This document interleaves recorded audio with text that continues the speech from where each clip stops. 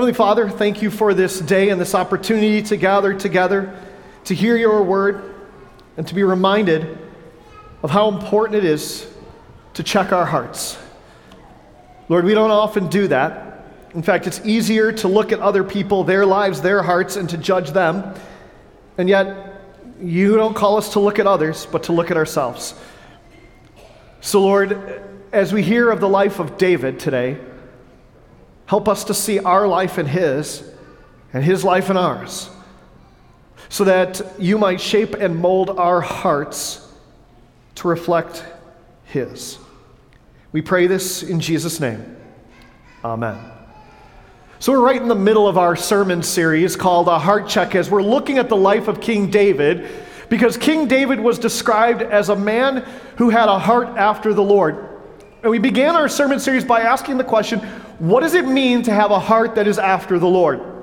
And we said the defining characteristic is to have a heart that is in rhythm with God's heart. That was the first part of what we saw in the life of David, that David's heart would beat in rhythm with God's heart. And then we began to ask that question, okay, if that's what it looks like, then what are the specific characteristics of a heart that is in rhythm with God's heart that we need to be aware of so that our heart would reflect God's heart? And the first one was that we need to be a people who have a heart, a faith that is focused on the promises of God, just as David did in the shadow of Goliath. The second weekend, we looked at David and Jonathan and that great love that they shared because they knew the love of God, that chesed love, that unconditional, faithful love of God, loyal love of God. And as they were fully loved, they could go out and fully love. They were filled with fully love for others. In the third week, we looked at David, who encountered Saul in a cave. Saul who sought to take his life, and in the midst of that, David could have taken Saul's life. And in all respects, no one would have blamed him for that. Saul was seeking to kill him. And instead of doing that, what David did instead was David, in humility, put himself below Saul, even though he was anointed to be king over Saul, and preserved Saul's life in humility, protecting even his enemies, understanding that judgment is the Lord and that we humbly serve as the Lord calls us to. Today, we're going to look at David in probably the most important characteristic of what it means to have a heart after God. In fact, when the scriptures look at David and what it means to have a heart after God's, today's episode truly defines what it means for you and I to have a heart after the Lord. And in the midst of that, we're going to ask this question: why do we constantly need to check our hearts?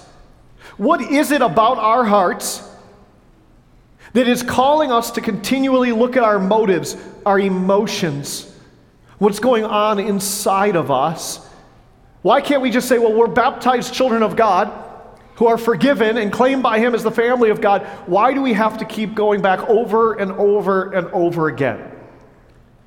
To talk about that, to start that, I want to introduce you. I'm not going to show it, but we have two new members to our family, chosen by our girls. They're not children, don't worry about that.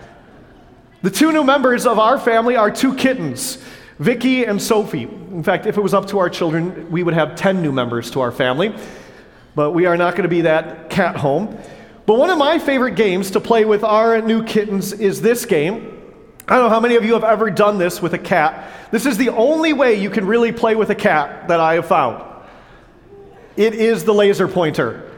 Anyone ever done that with a cat before? I love that. Like, cats do not chase their tail unless you put that laser pointer on their tail.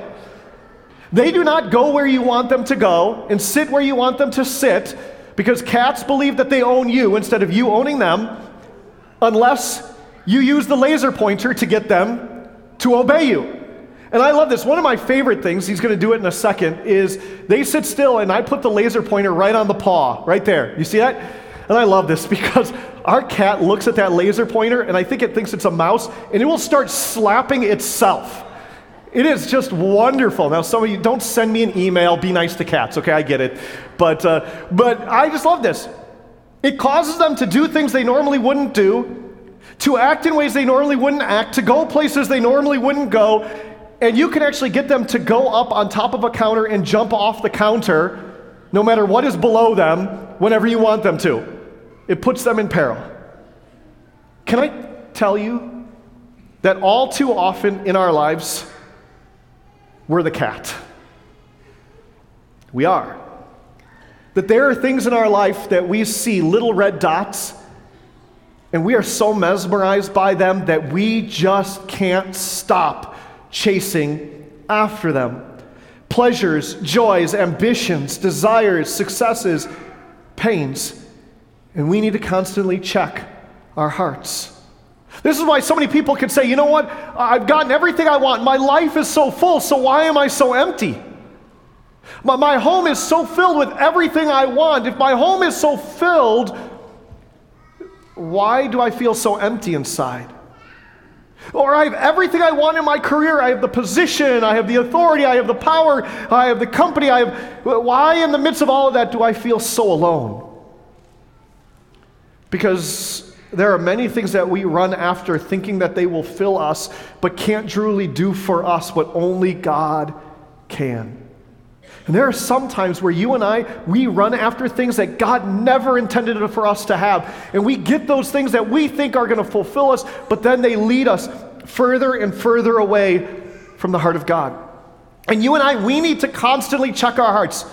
More than we check our text messages, more than we check our emails, we need to check our hearts.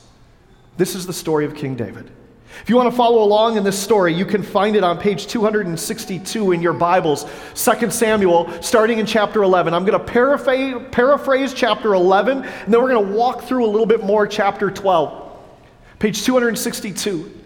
Now, if you were here last weekend, we left off where David is not king, but he's being chased by Saul, and he spares Saul's life. And we're going to jump forward, fast forward in time. Saul is dead now, and Jonathan, his son, is dead, and David has been anointed and coronated king of Israel, and he has been enthroned as king. And in the midst of this, David starts to have victory after victory after victory, driving out the enemies of Israel. He has shown as faithful, he has shown as godly, and you would think, man, this is truly a king whose heart is after the Lord. And then you get to 2 Samuel chapter 11. And as we read through this, just imagine, as I start to tell you the story of King David in 2 Samuel chapter 11, imagine if this happened today. Imagine if there was a king who used his power to steal a woman that he wanted and have somebody who was married to her put to death. What do you think would happen to that king? I mean, that is the stuff of political scandal, of CNN, MSNBC News, Fox News. It's the thing of impeachments. This is the scandal of the country. This is the heart of and the life of David. So in 2 Samuel chapter 11, we see King David. King David does not go out to war with his army. And there's all sorts of theories why he did it. And it doesn't matter why he doesn't. He just doesn't go out with the army. And he's in the palace, and he decides to take a walk in his palace up top so he can oversee the kingdom. And as he does that, he looks down and he sees this beautiful woman. And now the issue isn't that he sees Bathsheba. Because there are times where things come along in our life that are not for us to have, not for us to see, not for us to be a part of. And it's not sinful for him to have seen her. He was just walking along. What is sinful is the decision he makes once he sees her. You see, in that moment, David had a choice. David sees Bathsheba, and he could have averted his eyes and gone right back into the palace and have just ignored the situation, and that would have been what God wanted him to do. But David, in seeing Bathsheba, takes a different route. He goes a different way, his own way. He sees her, and then he causes one of the servants to become part of this scheme. He sends a servant out, and he says, I'm going to inquire, who is that person? Who is that beautiful woman? And the servant comes back and goes, oh, isn't that Bathsheba? That's the wife of Uriah the Hittite. So now the servant is going to be a part of what's taking place. He brings somebody else into the scheme, manipulates people with his power. He isn't ignorant. He knows who she is. And then he goes a step further and says, all right, well, why don't you invite her in? Invites her in and sleeps with her, and she becomes pregnant. David has decided to do his own thing, his own way, to garner for himself what he wants. Do you know in this text, there's only one reason we know who Bathsheba is? Because her name is only used one time in the entire text. Do you know who uses her name? It's the servant. It's not even David. David just sees what he wants, and then he goes after it no matter who it hurts and what it hurts in the process. He runs after what his heart, his sinful heart, desires. Well, now Bathsheba's pregnant, so David knows he's got a problem because Uriah, her husband, is off at war. So obviously it can't be his. So David's like, all right, I need a way out, so I'm going to figure a way out. So the way out that I'm going to figure out is I'm going to invite Uriah back. I'm going to have him be the messenger that gives me the report from the front lines. And so he calls Uriah back. He says, what's going on? And Uriah gives him a report. And he goes, that is awesome. Thanks for letting me know. He really didn't care, but thanks for letting me know. Why don't you go home and see your wife? Because he figures he goes home, sees his wife, sleeps with her. Now everyone thinks that it's Uriah's child, not his. And he gets out of it because he's making his own way. Well, Uriah, who is a faithful to his army, to his brothers in arms, says, I can't go home. My brothers in arms, they're out in the field. Why should I go home to the comforts of home? So he doesn't go home. So David's like, all right, we got a bigger problem again. Now I got to figure out a second way. So this sin leads to another sin, which leads to another sin, which is he decides to get Uriah drunk, has him at a festival, gets him drunk, says go home. Uriah still doesn't do it. So now David's like, all right, now I need another way out. So he decides that what he's going to do is he's going to send Uriah back to the front line, but this time he's going to write a command for the commander, and he's going to seal it with a seal, because if it's sealed with the seal of the king and Uriah opens the seal, then he's under the death warrant. He's under a death because he did what he was not supposed to do. But if he carries this to the front line, he is carrying his own death sentence. Because David writes in this, hey, here's what I want you to do. I want you to take Uriah, put him where the fighting is fierce and the enemy's most valiant men of valor are, and I want you, when the fighting is the fiercest, to blow the trumpet, withdraw the army, but leave Uriah out there and have him killed. Do you see how one sin leads to another sin, leads to another sin, leads to another one? And how often is that what takes place in our life? Lust leads to viewing images we ought to not view, to relationships, to affairs, to divorce.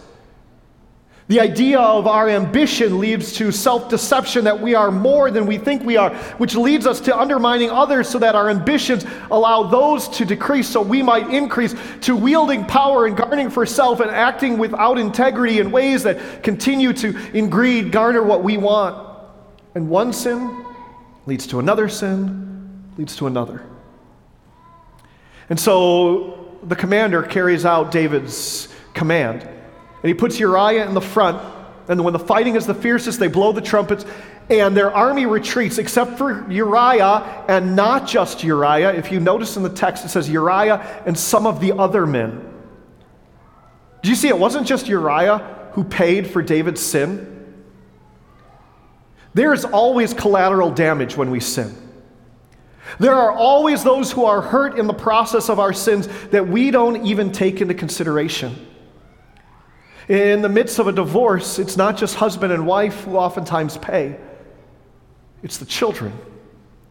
In the midst of a boss who acts unethically, it's not just the boss and the company that pays, but oftentimes it's the employees and their families who pay. There is always collateral damage to sin. And so Uriah dies, and the men around him die. And in the midst of that, the report comes back, and Bathsheba mourns for the set period of time, and then David brings her into his home and marries her, and David thinks he's gotten off. But if you're reading this text, you're thinking, wait a minute, I thought we said that David was a man after God's heart. What kind of man after God's heart uses others, manipulates situations, murders, commits adultery, hurts other people, causes collateral damage, and wields power in an ungodly way? What kind of man after God's heart is David that he would do all of these things? And we look at this story and go, I can't believe somebody would be capable of what David did. And if that's what you think, then sometimes we don't know our own heart. This is why we can watch the news and we can think, I can't believe that they did that. Or we hear about Christians, pastors, Christian celebrities. This past week, it was a Christian comedian who was all over Christian news about committing some pretty grievous sins. You go, I can't believe that they would do that. But all of us are capable of that. All of us are capable of the worst of all sins, given the wrong circumstances at the wrong times with the wrong motivations. We're all capable of it. In fact, this is what Paul reminds us of. It's one of my favorite tongue twisters in all of Scripture from Romans 7. I know I've used it before, but it's such a central passage. I think we need to understand it. Where Paul says this. He says, the good I want to do, I don't do, and that which I don't want to do, I keep on doing. So if I do the things I don't want to do, it is not I who does it, but sin that dwells within me that does it for me. Okay, we're going to say that together.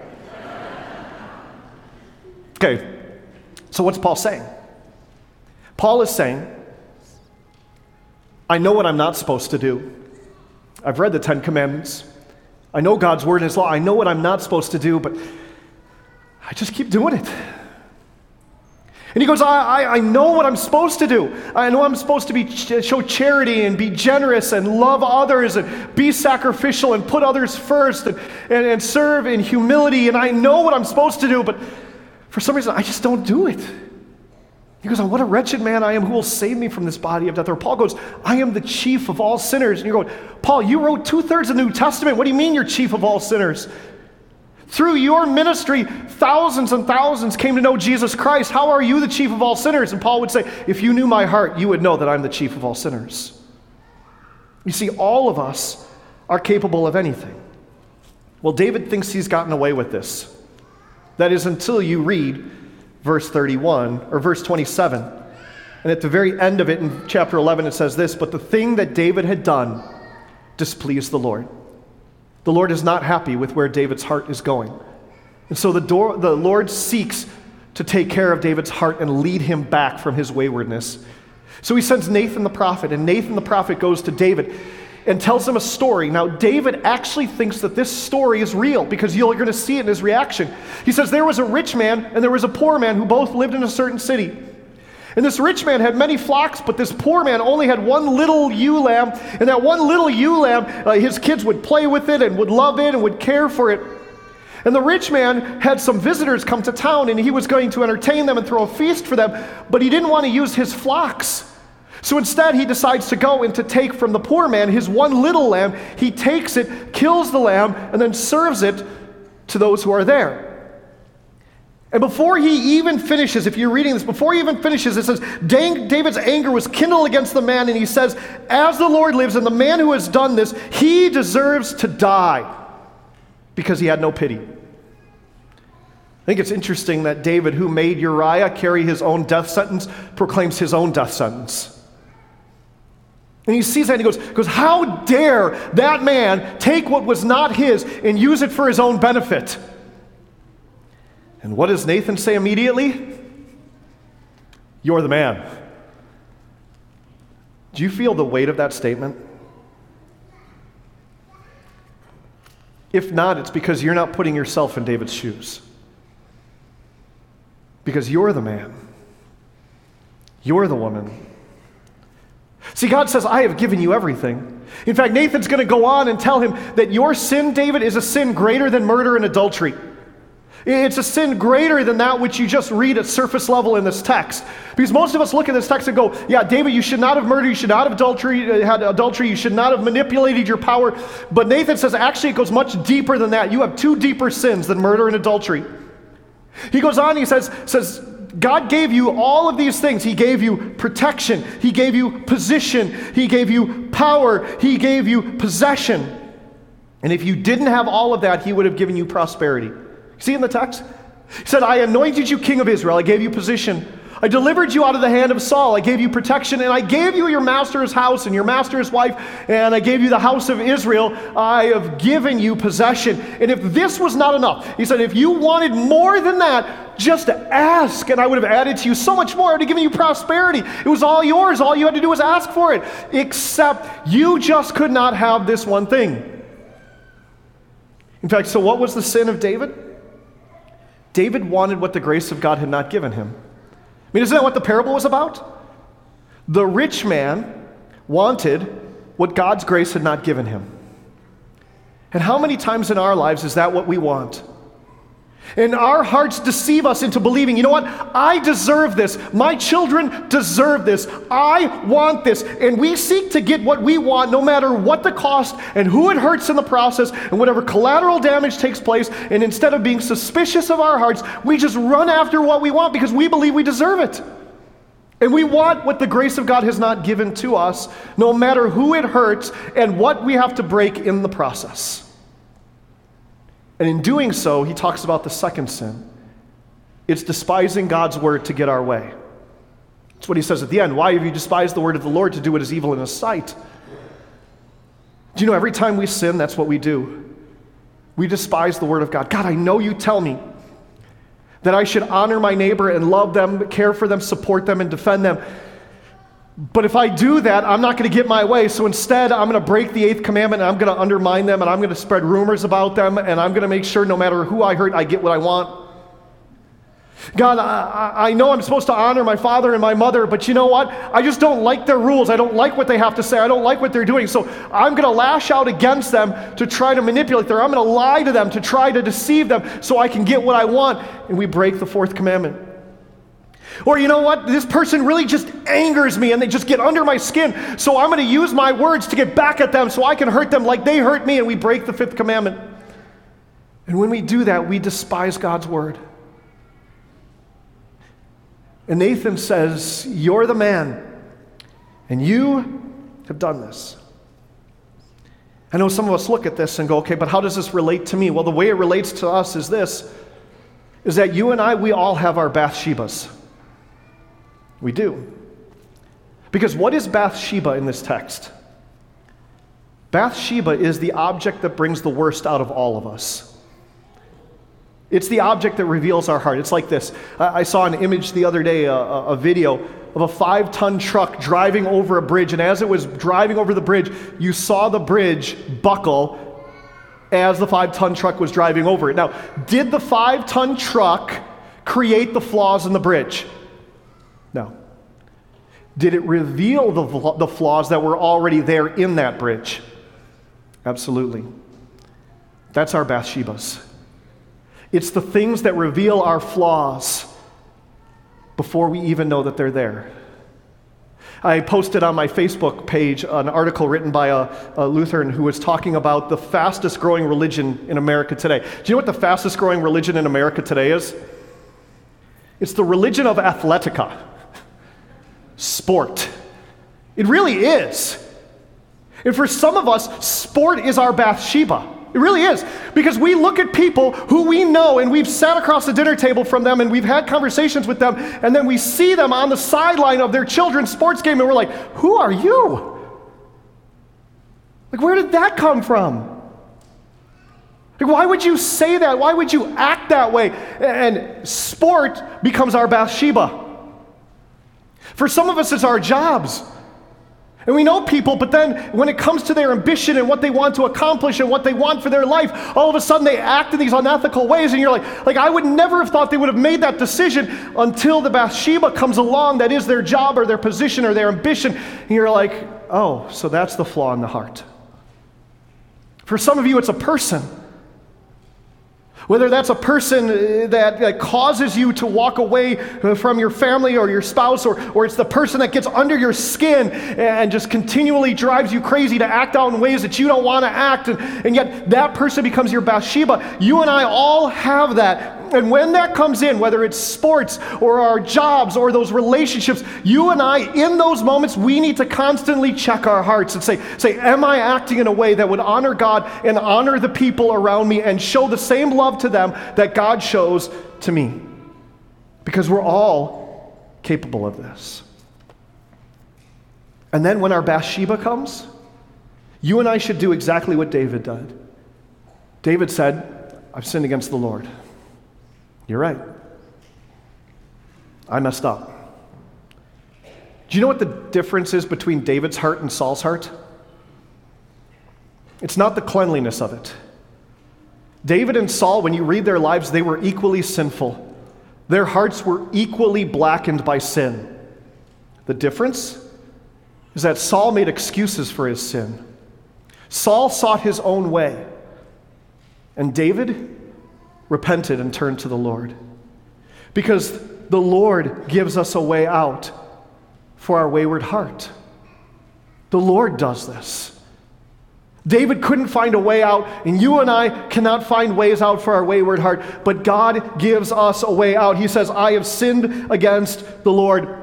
What it means to have a heart after the Lord is not to have a heart that is perfect, but a heart that is repentant and seeks out the Lord's grace and His mercy, that's willing to say, you know what, you're right. I did not check my heart in that moment. I did not check my heart when it came to that decision. I did not check my heart when I said those words. I did not check my heart when I levied that action against you. And you're right. I need to check my heart. And I need to say, I'm the man. I am the woman, and I have sinned against the Lord. And what does the Lord say in that moment? He doesn't speak condemnation, but He speaks grace. He speaks what Nathan did when he says, the Lord has put away your sin, you shall not die. Do you see the heaviness and the amazing freedom of the words that were spoken to David? You're the man. You deserve death. And in that moment, David thought, you're right, and I'm going to die for my sin, because the wages of sin is death. And then Nathan said, God has put away your sin. You shall not die. You who are on death row, rightfully and justly, I have set you free from your sin. Because God, and only He, gives us a way out for our wayward heart. Isaiah says it this way. I love these words from Isaiah 53, verse 6. Would you read these words with me? All we like sheep have gone astray. We have turned everyone to his own way. And the Lord has laid on Him the iniquity of us all. It says you can't fix it. You can't. Only God can. Only God can give you a way out for your wayward heart. And that is by the grace that He has given to you in Jesus Christ. The cross is our way out. The body and blood of Jesus for forgiveness is our way out. The waters of baptism is our way out. Every time one of our pastors stands up here and says, I forgive you in the name of the Father and of the Son and of the Holy Spirit, God gives us a way out for our wayward heart. And that's why we need to constantly check our heart. So this morning I want to give you 3 questions that I believe will help you to know if you need to check your heart. And it's these 3 questions. Who is the greatest sinner you know? Who is the biggest problem in your life right now? And what is the biggest problem in your life right now? And if you didn't answer, who's the greatest sinner I know? I am. And who's the biggest problem in my life right now? It's me. And what is the biggest problem in my life right now? It's my sin. Then you probably don't know yourself, your heart, and you don't know your sinfulness and the depth of that sin. Because Paul himself said, what a wretched man I am, who will save me from this body of death? But as we recognize that I am my greatest problem, I am the biggest sinner I know, and the greatest problem I have is my own sin and brokenness, then what God says to you this day is, as you make this confession, that I will take your disgrace and I will replace it with my grace. I will take your sin and your fallenness, and it has been taken away from you, and you shall not die, for you are set free. And this is why we need to constantly check our heart. In conclusion, it's just like this. For those who have bad hearts, physical hearts, why do they keep going to the doctor to have their heart checked? So they can know its flaws, its unhealthiness, its problems, so they can have a diagnosis of their heart, so that doctor can heal them, and that doctor can give them a way forward.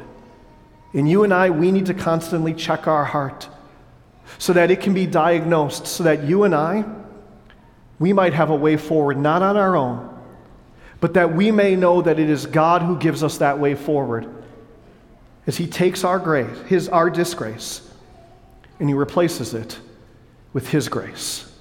In Jesus' name, amen.